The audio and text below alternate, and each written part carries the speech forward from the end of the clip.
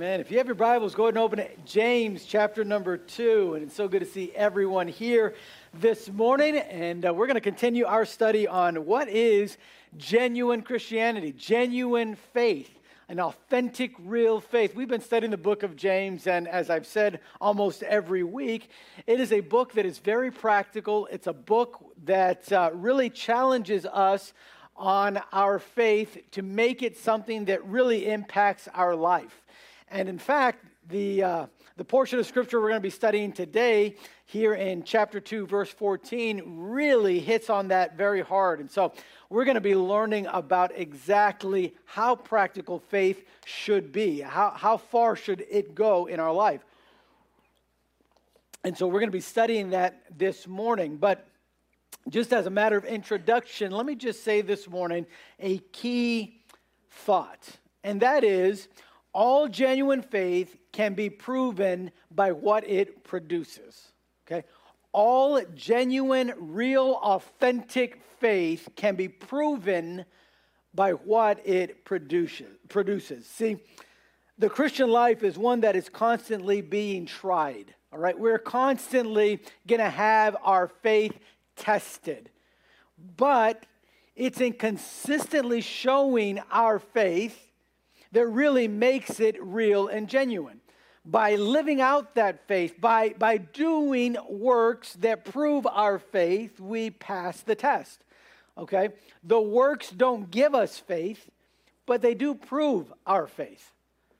And that's something that's so important as we're jumping into this passage of James chapter 2, verse 14, because it's a passage that has been misinterpreted so many times over the years. And I'm talking about in church history. In fact, Martin Luther, who was the father of the Reformation, didn't like the book of James too much. He thought that it was going against his argument of salvation is by faith alone. And let me just say that salvation is by faith alone. What Martin Luther wasn't really understanding in the book of James is that what James is talking about actually complements that faith that is in Christ alone, that justification that is found in faith of Christ alone. This, what James is talking about, is what we would say the other side of the coin. All right, Paul was saying, listen, if you try to obey the law of God, the law of Moses, that's never going to bring you salvation. There was only one man that ever completed all of the law, and that man is Jesus Christ. And he died on the cross so that you could pay for your lack of being able to fulfill the law, of keeping and obeying all the commandments of God. And so he says, when you put your faith in what Jesus did for you, then you receive salvation, then you have justification. Okay? That's what Paul was talking about when it comes to faith and salvation. Now, James is saying, now listen, there's something also that is important to understand.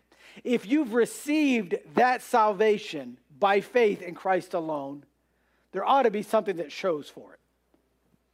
There ought to be something that proves that really that's what you have believed.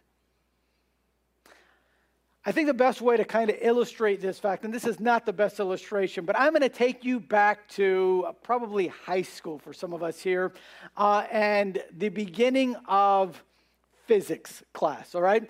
I don't know how many of y'all remember studying a guy by the name of Sir Isaac Newton. Does anybody at least or be familiar with that name? Okay. Sir Isaac Newton is known as like the father of physics. He was one that he was born in 1643, so which is a long time ago. And he was one that was really instrumental in bringing about what we know about physics. And there are 3 laws that he determined as he was observing about motion. And I love it because when you study these 3 laws of motion, you can see Scripture. It's crazy. Bible says in Romans chapter 1, even the creation itself, all right, teaches us about God, about order, about things and truths of God's Word. And so I want to briefly touch up on these before we jump into what James is talking about, because it's going to help us to connect what James is trying to teach, okay, about faith and works. All right. The first law that Sir Isaac Newton observed was, he said, things that stay at rest, or things that are at rest tend to stay at rest. And things that are in motion will stay in motion. right? So in other words, he said, man, if you get a ball and you roll it, it should keep rolling forever. Now, the reason that why it would stop if you had a bigger ball is because there's friction and inertia, and we're not going to get into that. But if in a vacuum, in other words, if there was no friction, this thing would just keep moving, all right? Now, there's a principle there that we find that the Bible teaches when it comes to that, and that is that because of sin, we are in motion heading to a destination that we cannot change or avoid in any way. The Bible said the wages of sin is death. We are on a path and in a motion that is taking us to condemnation and destruction and separation from God completely. But let me tell you something else that Isaac discovered, and that was his second law of motion. The first one was things that are in motion they will stay in motion. But the second law says that there is a thing called force. And force can stop motion, all right? Now, force, he said, was, if y'all remember this, it was mass times acceleration. Now, this is not a science class. I'm not going to go through all of that, okay? But basically, he defined force as a mass, something that has, some material to it, and that has some speed that can stop the motion. So when the ball is rolling, I'll try to stop it over here so people can say, as it's rolling, my foot is force, okay? It's got a mass to it, an acceleration, and I stomped on it, and the ball stopped. It stopped its motion, okay? Now, that second law is important. You see another truth in the Bible, that there was nothing that could change your direction except one thing, and that was the power of Jesus Christ. The gospel is the only thing that avoids, that helps us to get off the path we're on and puts us on a new path. That is the power of the gospel. That's why Paul said in Romans 1:16, I am not ashamed of the gospel of Christ, for it is the power of God unto salvation to those that believe, to the Jew first and also to the Greek. He's saying there's a force that will get you off this path that you're on because of sin, headed for destruction, and that force is the gospel. And that power will stop that place that you're going towards. But then he discovered a third law. And this is the one I want to talk about today. The third law is one that you've probably heard often. It is that for every action, there is an equal and opposite what? Reaction. Okay, some of y'all remember that from the class. It's every action has an equal and opposite reaction. The third law of motion says, right, if an object is going down, it hits a force, it's going to react. So if you have a ball and you throw it to the ground, the force of the ground will force it to react. There's an action going down. There's a reaction coming at making it go back up. That is the third law of motion that Isaac Newton discovered. And you say, what does that have to do with anything we're talking about, Pastor? It has everything to do with what we're talking about. Because that's exactly what faith does. This is the third truth that we can learn from these three laws of motion. And this is the one that James is talking about. He's saying, if there's an action in your life, like faith, that has come in, right, and changed, that force changed the direction you were going in, right, and that faith is something that was real in your life, then there ought to be a reaction. And the lack of any kind of reaction makes me wonder what kind of faith you have. Now, look at what James says, all right? Let's just read it in James' words. He says in verse number 14, James chapter 2, verse number 14, he says, what doth it profit, my brethren, though a man say he hath faith and have not works? Can faith save him? If a brother or sister be naked and destitute of daily food, and one of you say unto them, depart in peace, be ye warmed and filled, notwithstanding, you give them not those things which are needful to the body, what doth it profit? Even so, faith, if it hath not works, is dead, being alone. So here's the first thing we're going to talk about this morning that James teaches about, and that is unprofitable faith. There is something called unprofitable faith. It's the first thing that James shares. He's been talking to us about, hey, faith should lead us away from favoritism and racism and prejudice. Faith leads us away from that. Faith ought to help us in our attitudes when going through trials in life and testings and difficulties. Faith has to do with that. And then he's coming to this, maybe the main point in the whole book, and is simply, listen, what I'm trying to say is that faith should have some sort of works that prove it. The works don't give us faith, but they certainly prove our faith. So the unprofitable faith that James is talking about here is a faith that produces nothing. It's a faith that is professed, but then it goes no further. It's just something that is said. The unprofitable faith, listen, if you have your notes, unprofitable faith lacks any and all evidence of anything concrete. It is a faith that is all talk. It's just something that comes about by professing some belief. Now, if there's anything that we see in our world today, it's this kind of faith. Have you noticed, you get on social media, everybody's a Christian. Everybody. No matter what they believe in, no matter what they practice in their life, hey, at the end, we're all Christians. We're all on the same path. We're all on our way. I mean, hey, we are all Christians. And so here comes this great dilemma. Are we all Christians? How do we know if we all are Christians? Well, hey, we all proclaim to have faith. We all say, we all believe. Hey, I believe there's a God. Hey, I believe. Yeah, oh, absolutely. I believe there's a God. I believe I have faith. I'm a Christian. Then James would say, okay, you have the action, but where's the reaction? What is it that's going to prove if you really do believe that or not? You know, I tell this to our young people all the time.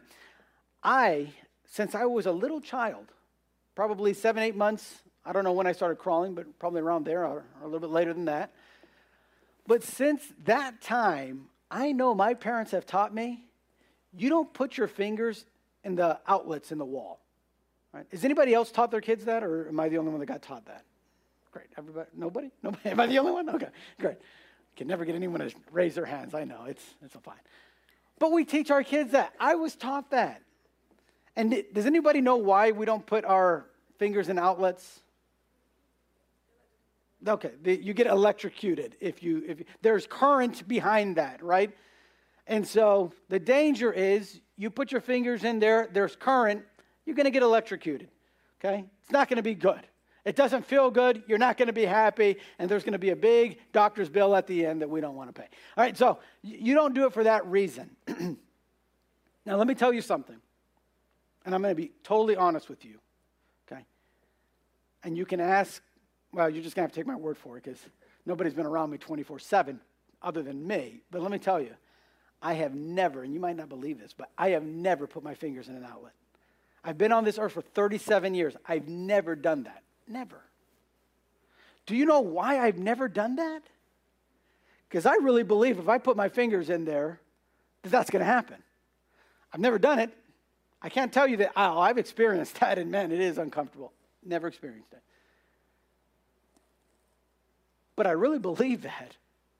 I plug things in. I know there's current in these outlets, so I don't do it. Because I really believe that, I don't do that. That proves that I really believe that. By me not putting my fingers in those outlets is a proof that you really believe that there's current there, right? Yeah, I really do. And I would say to somebody that says, well, I don't, I would say, be my guest. I'd love to see someone do that.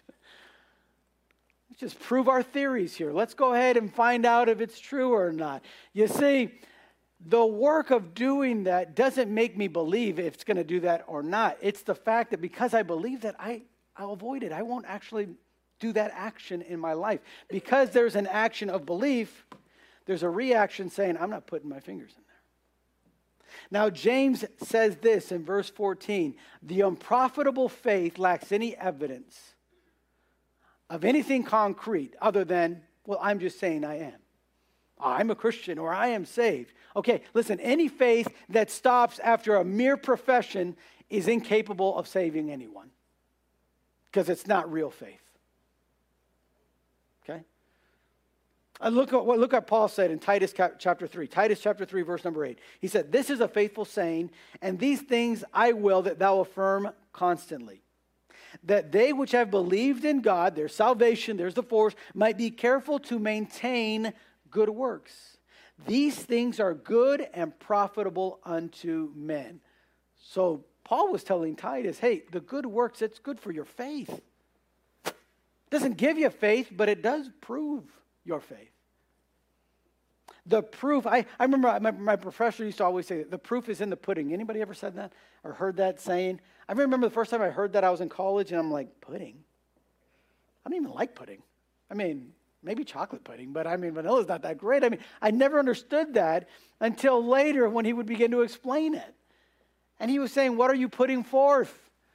I thought he was talking about P-U-D-D-I-N-G, right? Pudding, but that's not what he was talking about. He's putting, what are you producing, in other words? What are you putting forth in your life? And that's exactly what James is saying here. He's saying unprofitable faith lacks any evidence. All it has is, well, I profess that. I mean, I believe that. And Paul says, well, where are the works behind it? If that's really what you believe, then can you prove that? Unprofitable faith lacks evidence, but it also lacks life-giving power. Okay, so James gives us that statement, right? How's it profitable? If there's an action, there ought to be a reaction. If there's no reaction, then what is it? So he said, let's take a real world example. He said, what if there's a brother or sister, someone that you know, someone that you're close to, and they're destitute, they're hungry, they have no clothing. He says there the Greek word naked means literally no clothing, all right? Poor rags, nothing to cover them. And he's saying, and you see them, and here's what you say. You just say to them in verse 16, hey, depart in peace, be ye warmed and filled. Now that was a common Jewish saying, by the way, that James is sharing. He's saying that's what they would say. Hey, be warm. Let me tell you something. If you look in, and I forgot to write it down. I think it's Mark chapter 5. Jesus uses those words. So these are words that even Jesus uses. Depart in peace, be warmed, and be filled. This is something that was common in the Jewish culture. Now, every time that Jesus used it is after a miracle, after meeting the need of someone. Like, if you remember many that were blind and he gave them sight, he would say, okay, now go in peace. You remember that lady that was caught in adultery and they were going to stone her, and he said, hey, the first one that has no sin, go ahead and throw the first rock. Everybody leaves quietly. She's still there. And he says, hey, no one condemned you? He said, no. And he said, I don't condemn you either. I forgive you. Now go and do no more. Depart in peace. Those are the words he says. So here's this person, okay, giving these words that even Jesus, it sounds so spiritual. It sounds so good, like, wow, what a great Christian to be able to sit to depart in peace, be warmed and filled. But then James says, notwithstanding, you don't give them any clothing and you didn't give them any food. So what does it profit? What kind of faith does that? See, James is saying, you have clothes that you could give them, you have food that you could feed them, but instead you say, go in peace. I hope you find clothes somewhere. Man, I really hope someone gives you some food, man, because I know how it goes, man. Being starving, that's never fun. Good luck with that. James says, what kind of faith is that? That's unprofitable faith. In fact, we would say that is a faith that is dead. That is a faith that when you give an action, there's no reaction. And by the way, you could do that with dead people, right? If there's a dead corpse in front of you and you start punching it, it's not going to react. It doesn't go, that hurt. You start pinching it, you start cutting it, it doesn't react at all because the corpse is dead. It has no feeling. You can hug it. You can talk to it. It won't talk back to you. It won't react to you at all. We'd say that person is dead. It has no reaction. It has no movement. There's no life there. And James says, yeah, you know what? A lot of people that profess themselves to be Christians, that's what they do. They have this act of, oh yes, and they even talk real spiritual. But when there's action, there's no reaction. When there's a need, they don't meet the need. They just say, depart in peace, be warm and filled. So what kind of faith, what does that do? What does that change? Listen, I'm for as many people that can come to the saving knowledge of Jesus Christ, I'm for them. I'm for it when I see on Facebook a celebrity say, man, I got saved, or I had an encounter with God and I accepted Jesus Christ as my Savior. Man, I am all for that. The problem is 5 years later, if they're still living the same kind of lifestyle that is against what God's Word teaches, I start wondering, is that real faith? Because James says if there's an action of faith, there ought to be a reaction of works.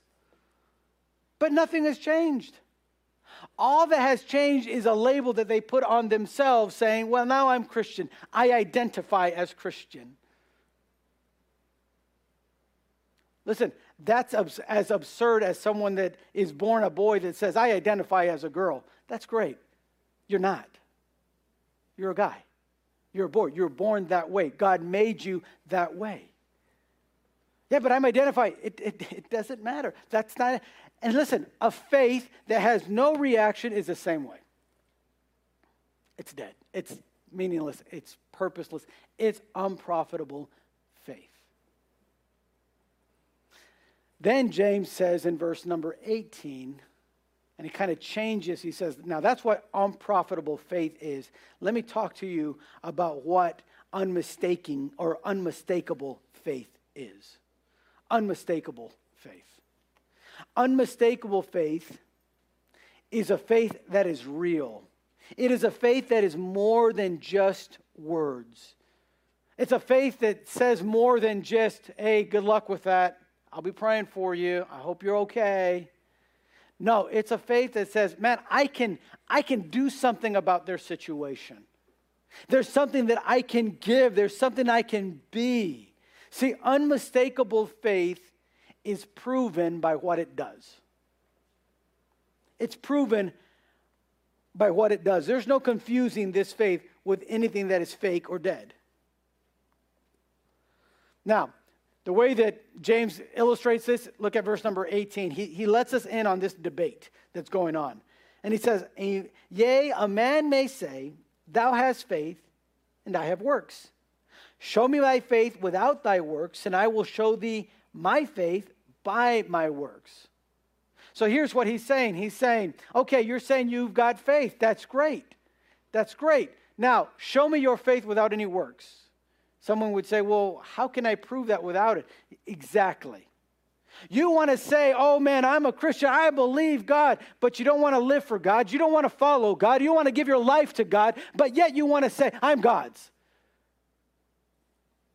James says, no, you're not. No, you're not. That's why James, the other man that's debating here is saying, yeah, I have works. And let me tell you that I believe that I am God's. And because I believe that I am God's, I come to his house. I worship him. I love others. I sing to him. I give to him. I work and I try to do all that I can for him.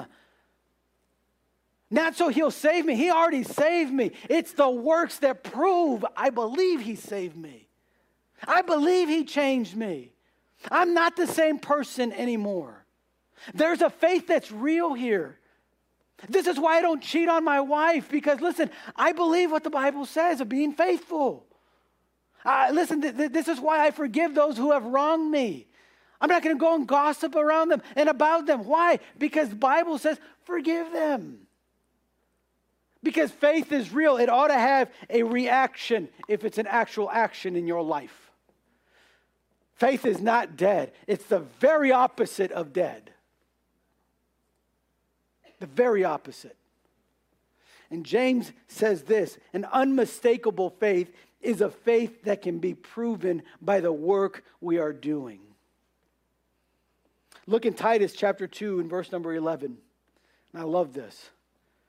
As Paul is talking about this same thing. Action and reaction. Not just talking about faith, but living faith. Titus 2:11 says, for the grace of God that bringeth salvation hath appeared to all men, teaching us that denying ungodliness and worldly lust, we should live soberly, righteously, and godly in this present world. Looking for that blessed hope in the glorious appearing of the great God and our Savior Jesus Christ, who gave himself for us, that he might redeem us from all iniquity and purify unto himself a peculiar people, listen to this, zealous of good works. That means desiring to do good works. That's what the grace of God teaches us to do. Now, if you and I say, I believe that God saved me, I believe that I was and I deserve hell, and now you find that God has saved you and changed your direction, and by the gospel and the power of the gospel has given you new life, then you ought to be zealous to work for him. It ought to be a reaction that says, yeah, that's as natural as a ball bouncing. It's just the laws of motion that make that happen. It's just the law of faith that says if I have a real genuine faith, works will follow. Notice what James says in verse number 19 and verse number 20. He says, thou believest that there is one God, thou doest well. But the devils also believe and tremble. Can I say real faith goes beyond a mental understanding? Unmistakable faith goes beyond just a mental understanding. He's saying, man, you believe that there's God. Oh yeah, I believe that there's God. No, I'm a Christian. Man, that's great. You've made it to the level of a demon. Congratulations. Even the devils get that far. But they have an unprofitable faith for this reason. They know, listen, every demon that is alive knows that Jesus died on the cross. What they don't believe is that he died for their sin. Every demon believes that the power of God is unbelievable, but they don't believe it's for them. Their faith doesn't take them that far. Their faith takes them to say, man, God is powerful. You ought to be afraid of him. You ought to fear. You ought to tremble.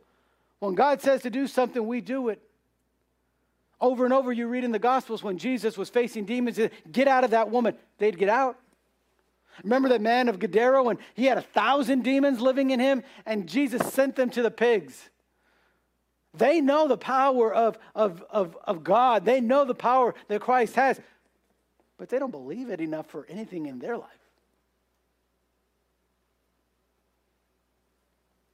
That's why James says, I can't be so impressed that you call yourself a Christian. I'm glad that you're calling yourself and professing a Christian. That's a great action. But let me ask you something. Where's the reaction?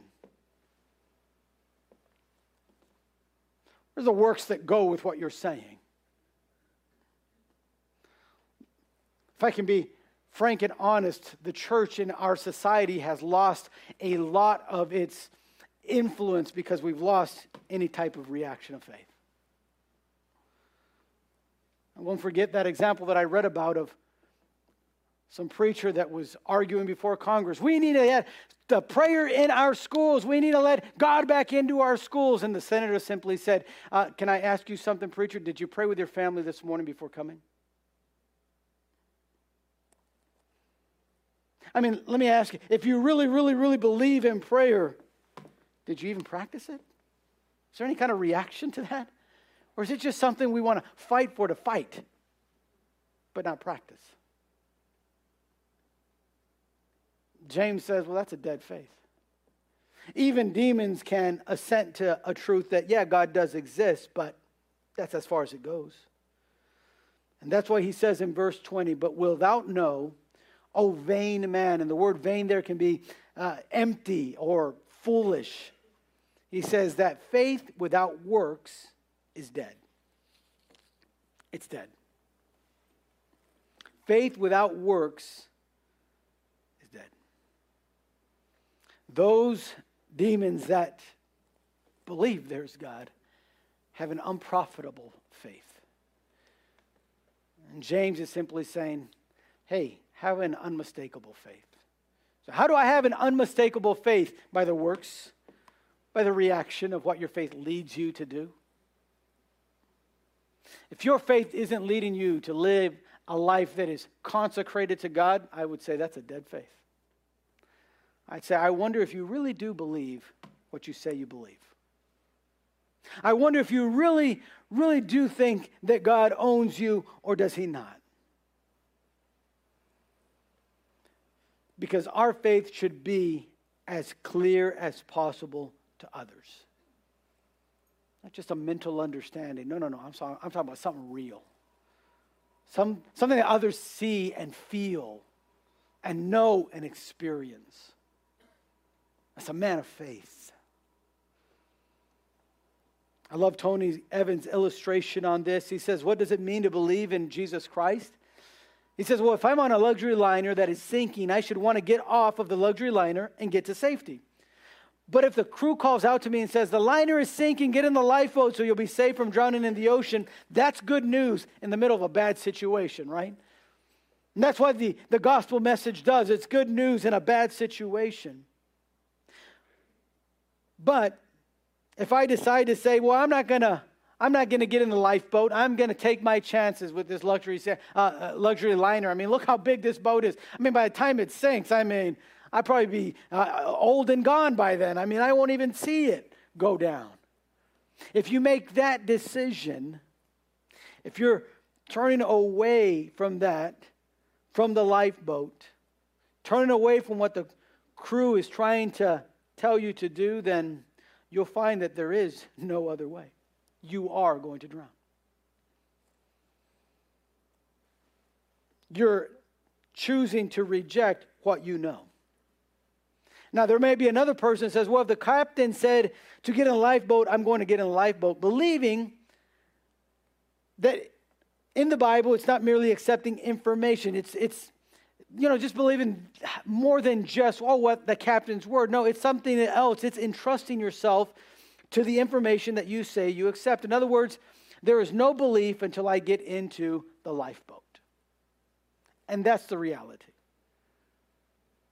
That luxury liner, they're telling you it's going down, it's going to sink. And you might say, no, I believe it's going to. I can see the water rising over there. And you can say, I believe that. Yes, I believe that. But really, you don't believe it until you get in the lifeboat. Then that really proves that you really believe that. Faith that doesn't have that is the same thing. It's dead. It's doomed. It'll take you nowhere, and you'll experience nothing. Nothing but destruction if you're on a luxury liner. But the Christian life is so much more serious than that. James says, don't have unprofitable faith, have unmistakable faith. Let me ask you a few questions as we think about this point. Can I ask you, what actions proved your faith when it comes to your marriage just in this past week? Or when it comes to your family? What actions proved your faith in what God teaches in your life at work? How did you show your coworker that, I am a Christian? How about your neighbor? Is the neighbor under the impression that you're a Christian just because you told him you are, or have you showed him? I mean, do they really believe there's something different about you? Or do they not?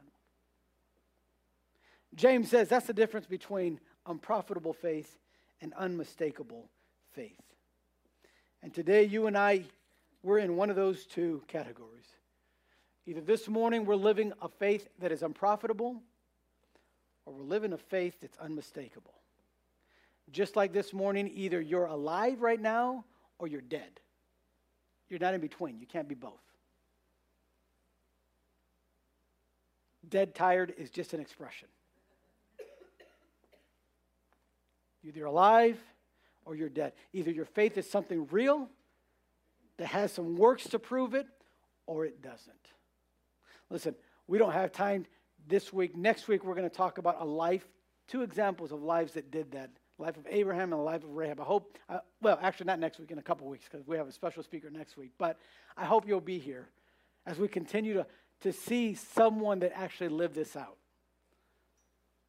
The difference between unmistakable faith and unprofitable faith. The challenge this morning is very simple. I can't believe it's 12:06 and I'm done. It's easy. And it's this. I want to challenge you. Live in unmistakable faith this week. Make your faith mean something. It ought to move you to do something, to feel something. Jeremiah said, man, mine eye affecteth my heart. When I believe what God says about where our world is going, it all affect me. Because I believe that that's exactly what the Bible says. And somebody is distrusting or not treating me the way I feel like I should be treated in this week, or disrespecting me. The scriptures say, I love them. And if you really believe that, then you'll love them. You're not going to hold on to it. You're not going to sit here and say, well, we'll see. When I get my opportunity, I'll show them. No, that's unprofitable. It's a faith that's dead. Live one that's real. A real faith will take you and kick the bad habits in your life. It'll kick sin out of your life. You'll stop lying. You'll stop cheating. You'll stop dishonoring the name of God. You'll stop using your mouth for blaspheming to something of blessing others. Unmistakable faith. Let's live that this week. Let's pray. Father, I thank you so much for your word and for your truth. The message this morning has been direct.